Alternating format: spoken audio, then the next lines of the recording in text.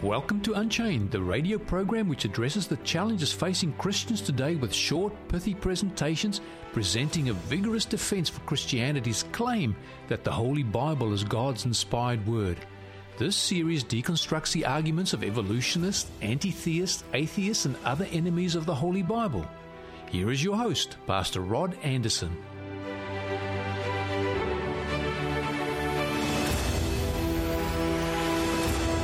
Hello, I'm Rod Anderson. Countless books have been sold, millions of dollars made from a teaching which has surfaced in Christianity over the last 50 years called Left Behind. It teaches that Jesus comes back in secret and takes the chosen back to heaven. The remainder left behind will have a second chance. They will be converted by the Jews and eventually will live and reign with Jesus Christ on earth for 1,000 years.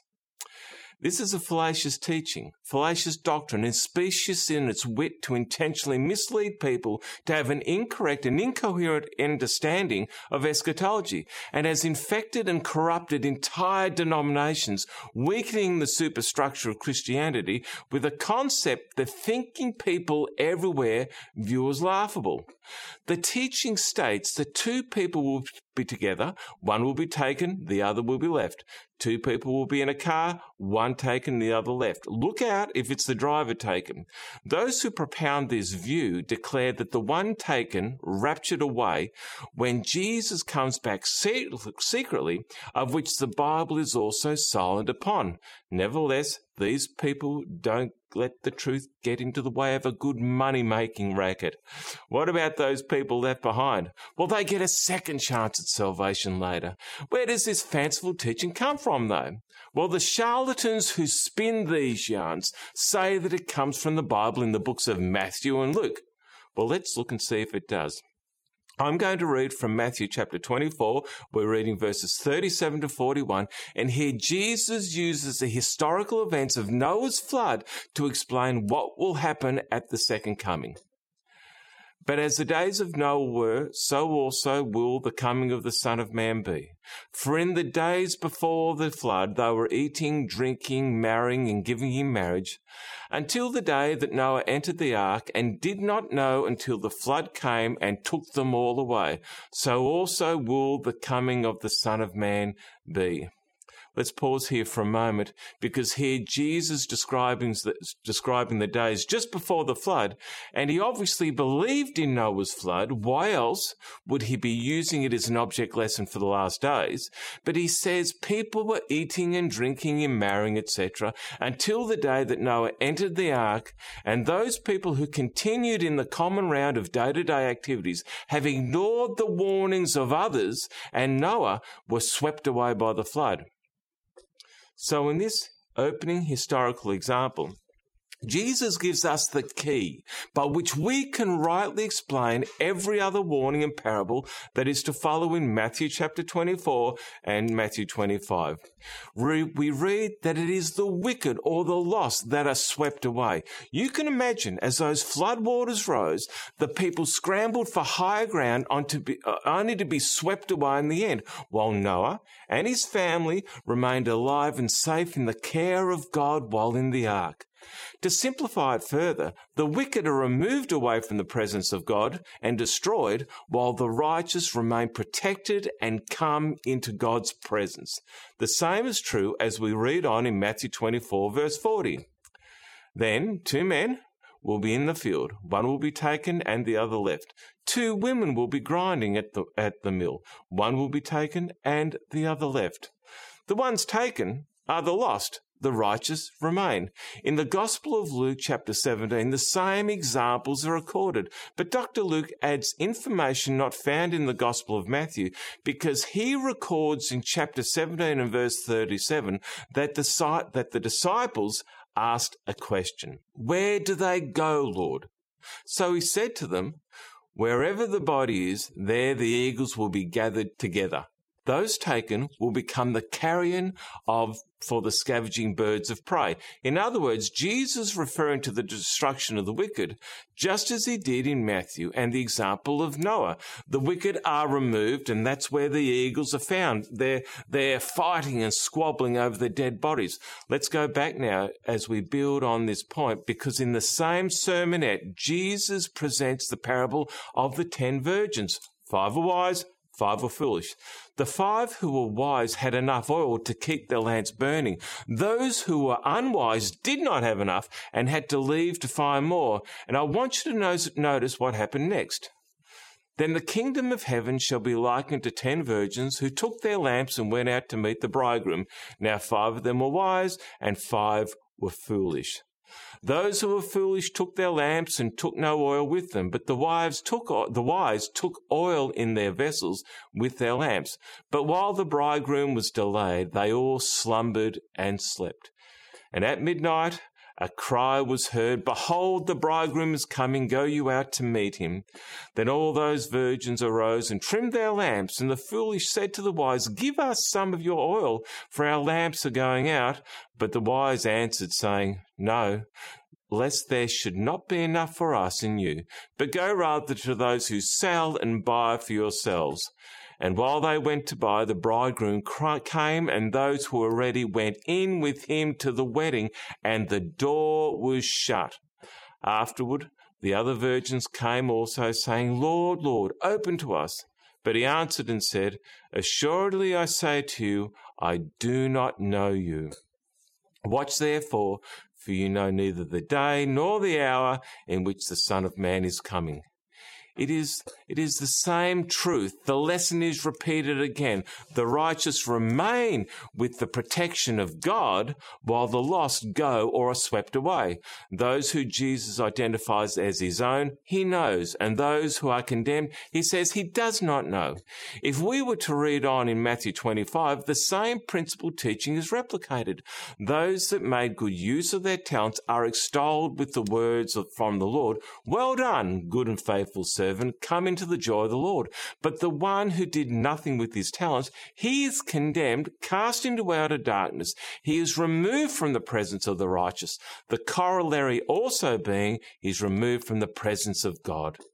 The left behinders teach that it is the righteous who are taken away, and the wicked are left to be given a second chance. Can I ask you, who is the one which would want you to believe that after Jesus come, life will continue on normally and a person will still have a second chance? Yes, the devil, your adversary. But you don't have to be deceived by false teachers or their erroneous doctrines. Firstly, if you go to YouTube and type in my name and the title, "The Second Coming of Jesus Christ," you will see a full presentation I gave on the Second Coming of Christ. Furthermore, I want to give you a free 25-part series called The Orchard Faith of Jesus Study Guides, which will greatly increase your biblical knowledge, and they're easy to use and free. And all you have to do to receive them is send me an email with your name, postal address and phone number to info@theorchardmelbourne.org.au, that is info@theorchardmelbourne.org.au, or go to our website, theorchardmelbourne.org.au, and go to the tab marked Contact Us, follow the prompts, and we will mail them out to you. Well, our time has run out for now, but I look forward to being with you next time. Remember, the truth has nothing to fear from investigation. I'm Rod Anderson. Goodbye for now.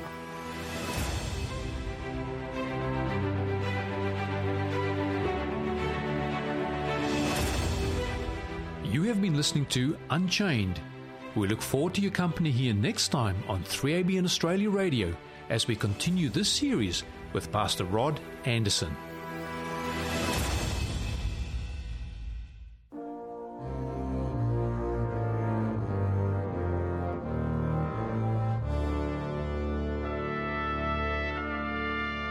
This song is Don't You See My Jesus Coming from the album Pillars of Our Faith Volume 2. Don't you see my Jesus coming? Don't you see in yonder cloud? With 10,000 angels round him, see how proud. I am bound for the kingdom. Will you go to glory with me? Hallelujah, oh, praise ye the Lord. Don't you see the saints ascending? Hear them shouting through the air. Jesus smiling, trumpet sounding, now his glory they will share. I am bound for the kingdom. Will you go to glory with me? Hallelujah, oh, praise ye the Lord. Hallelujah, hallelujah, hallelujah, hallelujah, hallelujah. Don't you see the heavens open and the saints in glory there? Shouts of triumph bursting round you. Glory, glory everywhere.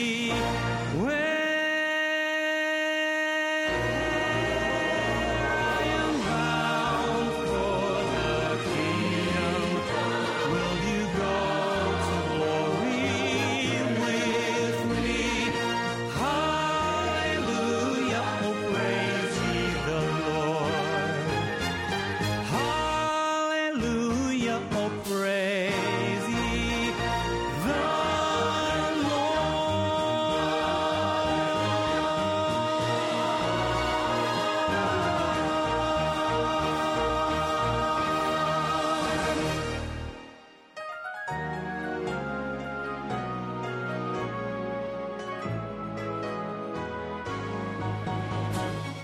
Look at what the Lord has done.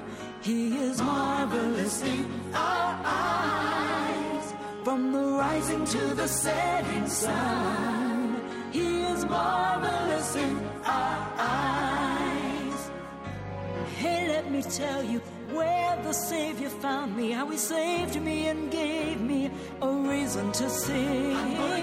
And now I'm living, I'm free, and I'm forgiven, and He's given me everything. Oh, look at what the Lord has done. He is marvelous in our eyes. From the rising to the setting sun, He is marvelous in our eyes. Just look around you, oh, can't you see His glory like a light in the night when we've lost our way? Lord of salvation, the hope of every nation, and Jesus is still His name. Oh, look at what the Lord has done. He is marvelous in our eyes. From the rising to the setting sun, He is marvelous in our eyes. Hallelujah, He is marvelous. Hallelujah, He's so good to us. In one accord, let us all proclaim His glory.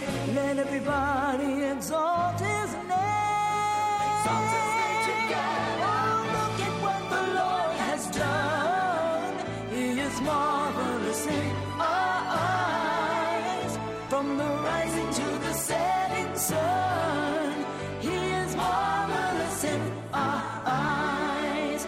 Hallelujah, He is marvelous. Hallelujah, He's so good to us. Sing with me in one accord, let us all proclaim. Let everybody exalt His name. Oh, look at what the Lord has done. He is marvelous in our eyes. From the rising sun, He is marvelous in